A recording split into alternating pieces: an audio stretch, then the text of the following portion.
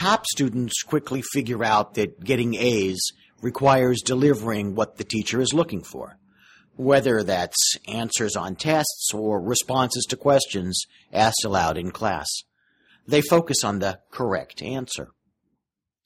Setting aside the question of regurgitation versus critical thinking, top students focus on getting the answer right, on not making mistakes.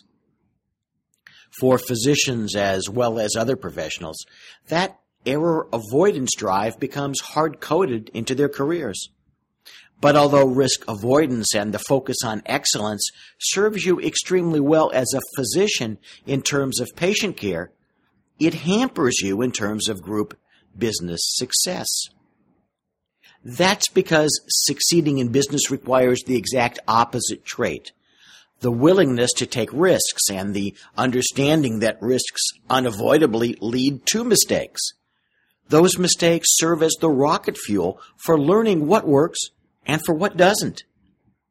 If you want to be a successful group business leader, you have to learn to flip the switch, to compartmentalize your life into elements of both risk-averse clinician and as a failing forward faster entrepreneur.